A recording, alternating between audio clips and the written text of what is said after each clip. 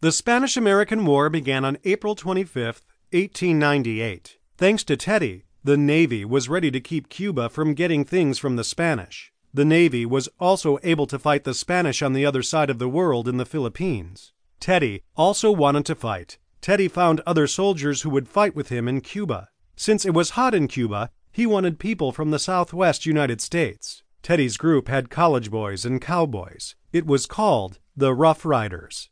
At first, Teddy was made lieutenant colonel of the group. Then he was made a colonel. He had a chance to fight in the Battle of San Juan Heights.